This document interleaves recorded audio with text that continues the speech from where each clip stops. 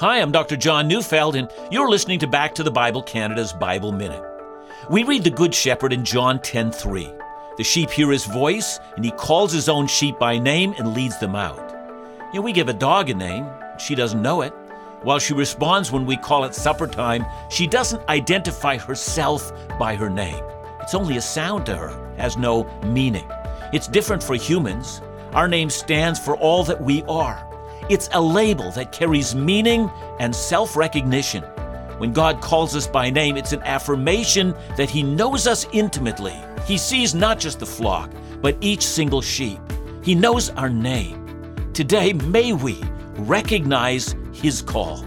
Listen to Back to the Bible Canada each weekday on this station, or you can also find us online at backtothebible.ca.